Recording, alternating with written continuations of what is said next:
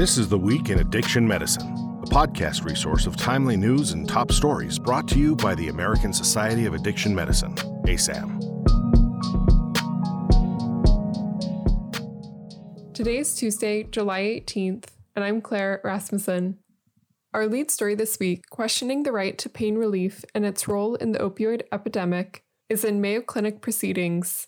The Harrison Act of 1914 helped establish opioids as specific painkillers that had a distinct capacity to induce addiction. This understanding of opioids as having distinct and separable analgesic and addictive potential was challenged in the 1970s by the discovery of an endogenous opioid system, which integrates pain and reward functions to support survival. To prevent future opioid epidemics, the authors advocate for the abandonment of clinical outpatient use of pain intensity scores and for the redefinition of the medical necessity of pain treatment to be less about the reduction of pain intensity and more about the capacity to pursue personally valued activities. Next is a study in JAMA Psychiatry titled Association Between Stimulant Treatment and Substance Use Through Adolescence into Early Adulthood. In this cohort study, stimulant treatment for children aged 7 through 9 with combined ADHD and the potential for substance use later in life was investigated. Using the multimodal treatment study of ADHD, a randomized clinical trial of 14 months of treatment, which included medication and behavioral therapy, then segued into a longitudinal observational study. No evidence was found for increased alcohol, marijuana, cigarette smoking, or other substance use in those with prior stimulant treatment.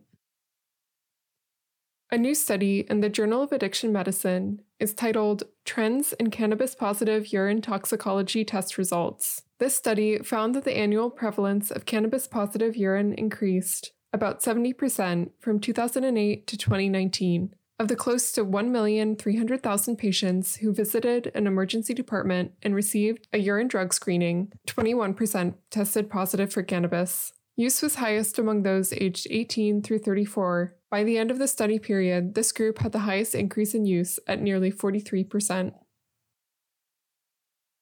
Next, we have a study in translational psychiatry titled The Novel Uncompetitive NMDA Receptor Antagonist S-methadone Has No Meaningful Abuse Potential in Recreational Drug Users. S-methadone, or REL-1017, is the opioid inactive dextroisomer of methadone and a low-affinity, low-potency, uncompetitive NMDA receptor antagonist. 2 studies were conducted to evaluate the abuse potential of S-methadone.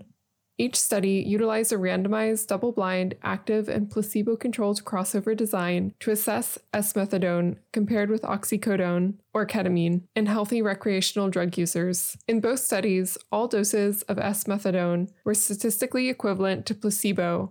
In the ketamine study, drug liking scores for S-methadone at all tested doses were significantly lower.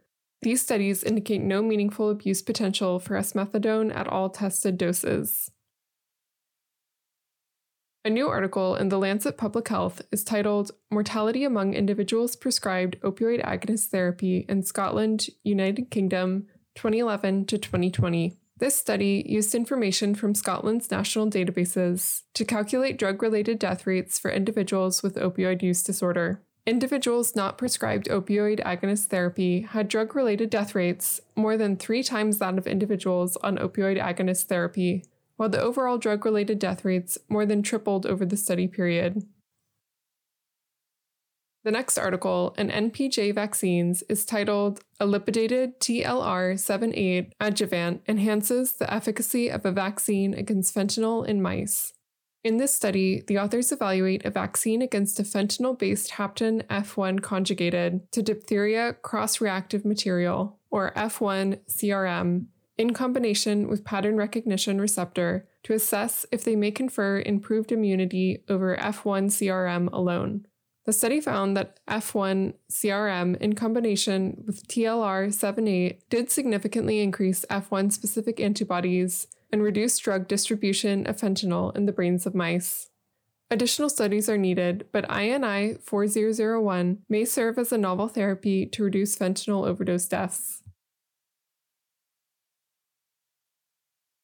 Our next article, titled Pharmacological GHSR Blockade Reduces Alcohol Binge-like Drinking in Male and Female Mice, is in neuropharmacology. In this study, the authors evaluate 6 ghrelin receptor antagonists and an anti-ghrelin vaccine in a mouse binge drinking model. In the mouse model, 5 of the GHSR antagonists decreased alcohol binge-like drinking when given systematically. 1 of the antagonists did not decrease drinking when given systematically, but did decrease binge-like drinking when given centrally. The authors note that this study further supports the role of the ghrelin system in alcohol use and is a potential treatment target for alcohol use disorder. Our final article, titled Fentanyl-Associated Overdose Deaths Outside the Hospital, is in the New England Journal of Medicine. This study used drug overdose death data from the National Center for Health Statistics between 2016 and 2021 to compare the period before the COVID pandemic to the early years of the pandemic. Between 2016 and 2021, the authors found a 282% increase in drug overdose deaths. This increase was primarily the result of fentanyl deaths that occurred out of hospital. The percentage of deaths that were out of hospital was 83% for fentanyl, 76% for other opioids, and 68% for non-opioid deaths. This concludes today's episode of This Week in Addiction Medicine. Remember to subscribe to the ASAM Weekly for more exclusive content and our editor's commentary, delivered every Tuesday. Be sure to check us out on social media and asam.org. Thanks for listening. We'll be back next week.